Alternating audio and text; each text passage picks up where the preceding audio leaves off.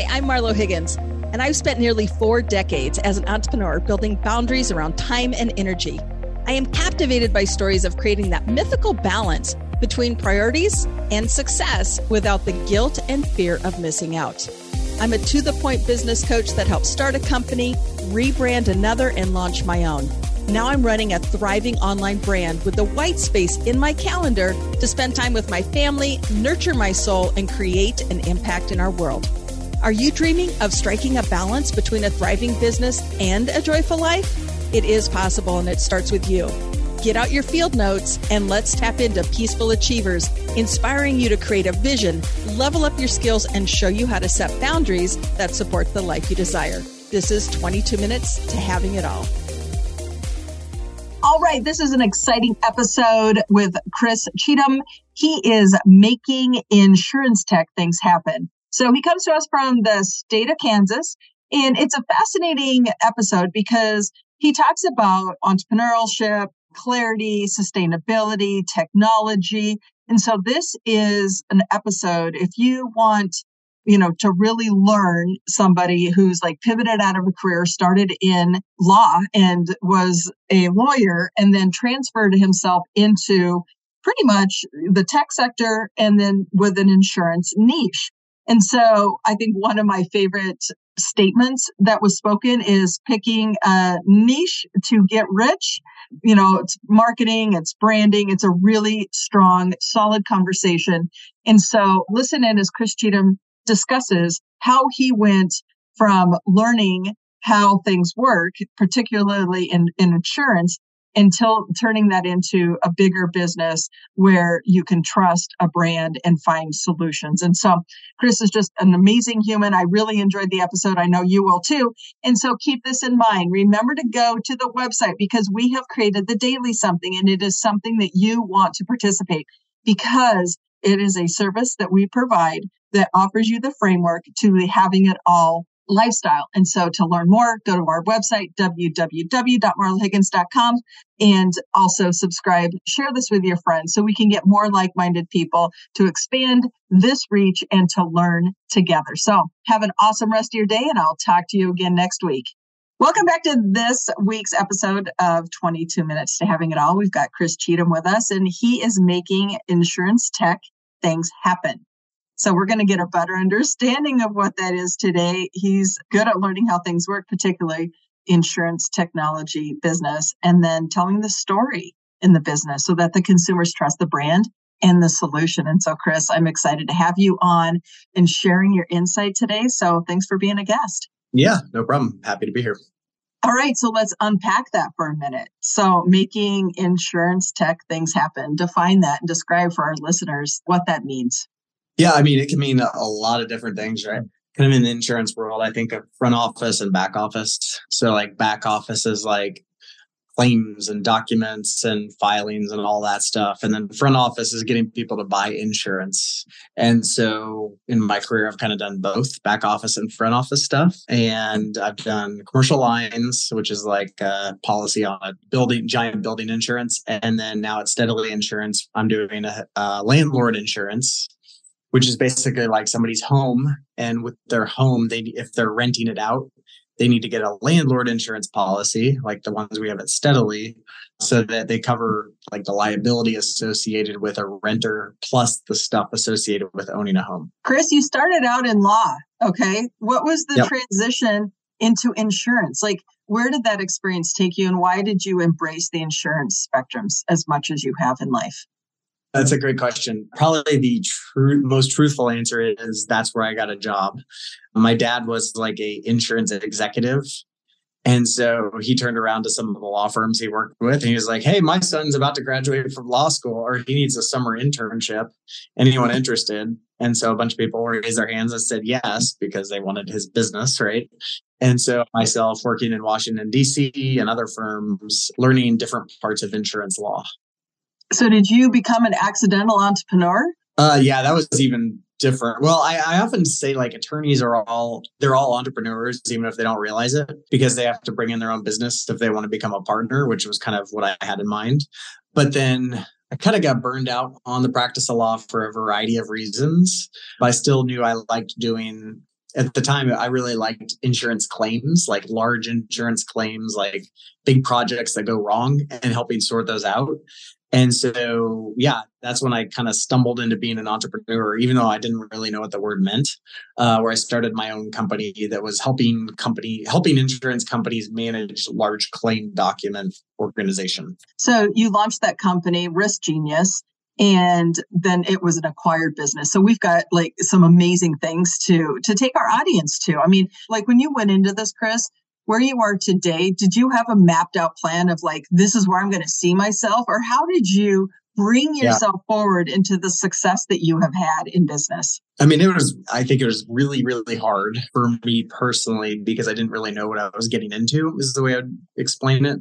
That was back in 2011. And so initially we were just a service, right? We were going to construction job sites and copying construction documents as fast as we could before we got kicked off the site by whoever the contractor was. And then from there, we were using somebody else's software application to store those documents and make them available. And that's when like insurance companies weren't very comfortable with the cloud. I remember like I had this one insurance executive say to me like, yeah, I don't really like the cloud, but man, Dropbox is really doing some good stuff for me. And I was like, pretty sure that's the cloud. And so like trying to get people to use software and then realizing the problems with the software that we were licensing that other people are using, and then making the fateful mistake to try and build my own software, not me personally, but that like outsource it, and then outsource it to people that were outsourcing it to someone else, and then running out of money while we're building it, and then trying to scrape by and get it all sorted out. Yeah, it's a struggle. And I think we're like, it's really interesting too, like talking about this right now here in 2023, because we're like in this entrepreneur reset, particularly in the software world, technology world, where I think that right now is more like 2010, 2011 than it was like 2021, 2022. That was not a real entrepreneur technology time, in my opinion. Like it was like this inflated expectations. You didn't really need a product. Whereas back in 2011, you had to do something real. And so we're there again, which is great because real stuff will start getting created again. It's interesting. What would you say, through this experience and as you describe it, and you've had to figure a lot of things out, Chris, how did you turn within to find the answers to doing what you've done? How have you achieved that? Different answers along the way. Like one of the things that really helped me personally is meditation. And it wasn't just that moment in time where you get a little bit of break from your brain. It was also then applying those concepts later on when your brain starts going off the track or off the rails. And you're like, wait a second, don't worry about that. That's in the future. Let's do X right now. So it took me a long time to get to that spot. Working out, honestly, is a big thing for me. Like that really helps me relieve a lot of stress. And then just, having a good network around you. My wife is awesome. She kind of talked me off the ledge many times. Yeah. And just all the people along the way, which honestly, I don't remember even 10% of the people, like their names or what they did, but like, it's just amazing all the things that people have done along the way. So I try to help out now. So I'm hearing like extreme intention, like putting yourself into a mindful place where you could open yourself up to find those answers. I think that's a huge catalyst for people that get into this entrepreneurial space, are business owners, are innovative. And then you match that to the level of support in which you mentioned. So you've got intention and support is just a core ingredient for how you've brought this forward. Okay, how would you recommend somebody's listening to this episode? How did you go about approaching it like that? Did you say like when we say, pure intention, you do it through meditation. Was that an intentional action that you took, or was it something that you kind of happenstanced on? Well, I don't know. You're kind of getting into a metaphysical question as to whether or not anything we do is intentional or it just happens. True. But like, I think that you can train your brain to be more intentional. And I think that entrepreneurs have a tendency to be less intentional because they have so many ideas and there can oftentimes be all over the place. And that was one of my biggest weaknesses when I first started out, was like, there was a million things we could do with our software, right? When you're doing document management, well, everyone needed document management. So I remember this one birthday I had. I think it was like, I don't know. I don't remember which one it was, but I had a birthday where literally I sat at a Starbucks for like 10 hours parsing out contract clauses in a construction contract that ended up being 500 pages long because I had decided we should explore construction contracts, even though I knew we only did insurance policies. And it just ruined my birthday. And I kind of always have remembered that ever since. Like, you got to be really intentional. And that's honestly what I love about the company I'm at right now is we do one thing, like landlord insurance. As soon as I heard that, I was like, oh, that's super interesting. Is that big? Oh, it could be a big market that just kind of is untapped right now. So yeah, I think being super, super focused is really, really important. Yeah, relentlessly specialize. I think that's a big piece of it. So when you say, when we have that conversation, I think clarity is everything. And I think that's the number one trigger that we have found in serving clients in the entrepreneurial space. There's just such a lack of clarity. And clarity, you need that first to understand what actions you need to take. You need clarity to understand the actions. Those fuel our confidence. That in turn gives us the ability to take big risk. Okay. And so somebody who's risk adverse, that's a strategic approach to taking risk, right? It's somewhat formulated. Chris, as I describe that, what do you relate to the most as far as like having the clarity? Is it the action piece? Is it the confidence component? And then just being a risk taker, what are you relating to the most there? I'm kind of curious. Just a conversation actually that I've been having with my son, one of my sons, about, so he plays soccer, and I talked to him about risk taking. And, the thing that I keep saying to him is action creates attitude. It's like from some poster, like some motivational poster, I think somewhere that I saw along the way. It's really hard to change your attitude, right? It's really hard to change your thoughts. If you are angry and you try to say, I'm not angry anymore, you're not going to stop being angry. But what you can do in that situation is do something like as loving for someone, right? And then that starts to change how you feel internally. And so the same applies to business, right? Your actions will determine how your attitude, exists, and it will impact the attitude of the rest of your team even more so. And so getting that part right, if you show up and do X, lots of people will think, okay, X was the right thing to do. It's just something that's been front of mind recently. The other thing that popped in my brain is just this old axiom, pick a niche, get rich. I've always thought about that. I learned that actually when I was a lawyer. I remember this exercise back in the day when I thought I wanted to be a big insurance partner. And this is actually when I went down the path of how important marketing is and branding. So I was in a law firm of 100 plus construction attorneys, 100 plus construction litigators. That's a lot of lawyers doing the exact same stuff. And there's only so many large construction firms that hire large construction litigation firms, right? And so I was like, I had this like moment of realization where I'm sitting in my office. I'm like, oh my gosh. Like I could literally feel everyone around me. I was like, what is different about me than everyone else? And I was like a second year associate at the time. I don't look different than anyone else in this 100-person law firm. And so at that point, I started thinking about, okay, what can I write about or talk about within construction that no one's talking about? And that was actually my first really successful marketing foray, where I did a legal blog, which was pretty cool back then, like cutting edge. This is again 2006, 2007 timeframe. Right? That was cutting edge back then, though. Yeah, I started. It was a legal blog called greenbuildinglawupdate.com. Still exists, and other attorneys writing for it. But I started writing about all the legal issues that I thought were going to emerge from green buildings, which was a new thing at the time. And I even coined this phrase like litigation, which is like the LEED certification was something for green buildings. And I was like, there's going to be litigation around this certification thing. Some people liked it that I called it that. Some people did not, but it definitely stuck. I also tried to copyright that, which was a terrible idea. So got a little. That's a process, isn't it? Yeah. Somebody owns LEED, right? The word LEED, L-E-E-D. And so to add a few letters to it, you can't just copyright or trademark or whatever it is. And so, but that blog led to speaking opportunities, which led to more writing opportunities, which is great, except for I was an associate that's supposed to be billing 2,000 hours a year. So then I started understanding the economics of big law firms. And I was like, man, this is tough. Like I'd have to build 2,000 hours and then do 500 to 1,000 hours of building my own practice. That's a lot of time. And so then you start thinking, that's when I think kind of the entrepreneur bug struck a little bit, because I was like, okay, I can work for everyone else and then try to squeeze in this time to build my practice, or I could just do it on my own. And so I just started doing it on my own. What have you found the most fulfilling in this, Chris? I mean, like your ability to switch gears, to go from what you've just described to be a 100-person law firm where you're kind of like everybody else operating in the same way, to the path of being an entrepreneur, which is the path of most resistance, right? It's not clearly laid out.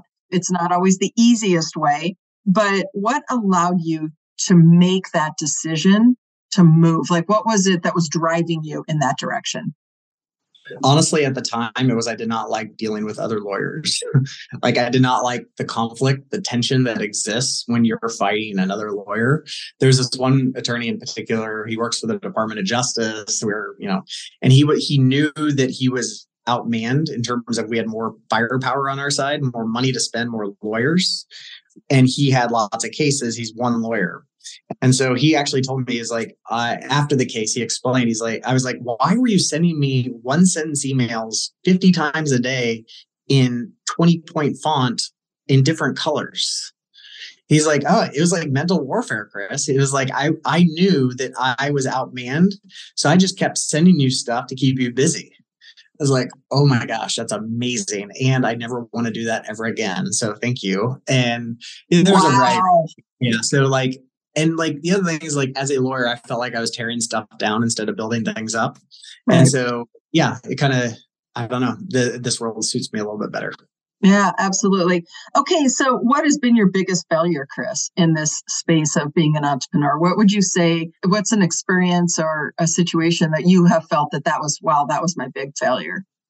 I wish I had kept us more focused on one particular product instead of like trying to do 3 or 4 different things. And it's something now that it's really helping me at Steadily, where I see like, okay, once you figure out the flywheel, once you figure out the machine, that doesn't mean move on to the next machine. It means keep that machine going. Like figure out how to get that machine running where you don't have to touch it. And so that's what I'm really focused on right now, is like, okay, I figured out here that there's one particular type of partner that works really well. And so now let's go hit that and swallow that entire channel before we move on to the next one. So I'm trying to be mindful of that. Yeah, no, because I think it's that, that turns us into mastery, right? That level of mastery. When you do it, You just become the expert. And like you said, I mean, we're talking about relentlessly specializing, finding that niche in your area, and then just you turn it out. And that's what you're known for. But yes, I agree with you. And I think most entrepreneurs will say that we didn't focus on one area. We didn't master it and move on to the next. We tried to master 10, and then we become the bonus of nothing at that point.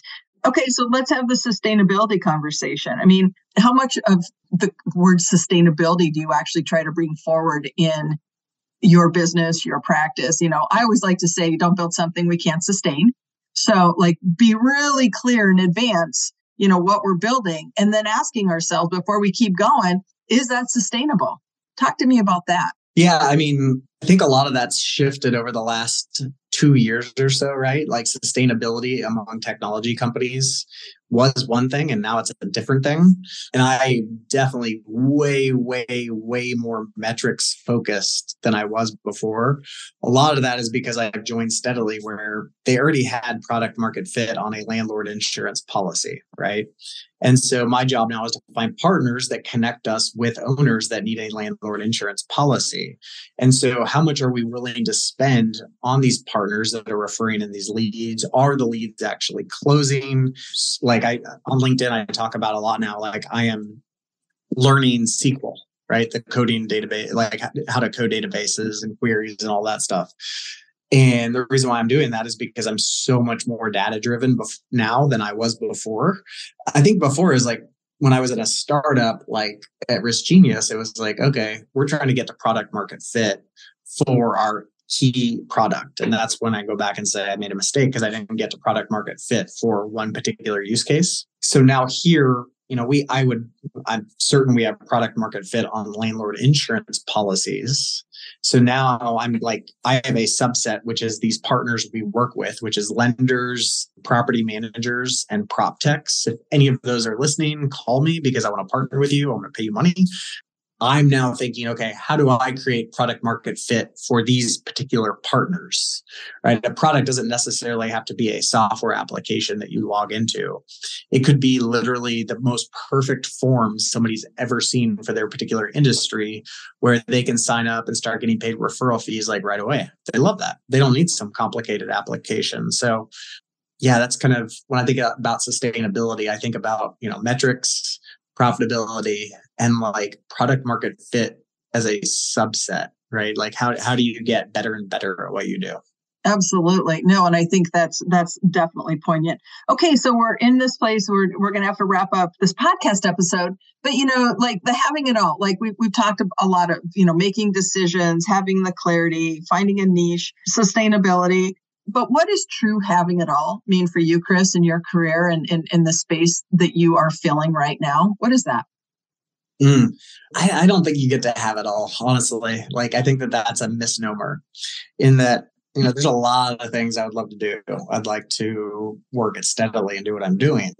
I'd like to code on the side and learn how to code. I'd also like to learn how to create databases. I'd also like to ride my bike. I'd also like to hang out with my family. I'd also like to watch all the TV shows on Netflix that I haven't watched yet.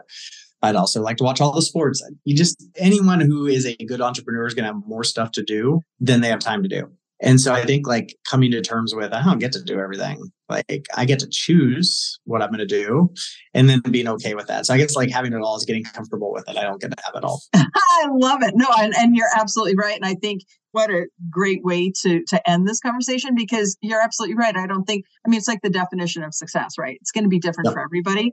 And I think you just have to embrace and just be aware of like, what is that for you? And just being able to say, if I have all of these things, I can only do a little bit of all of it. I can't just immerse myself into just one. But that also sounds like it gives you the peace and the comfort to keep on keeping on and take it to the next level. So where can we find you, Chris?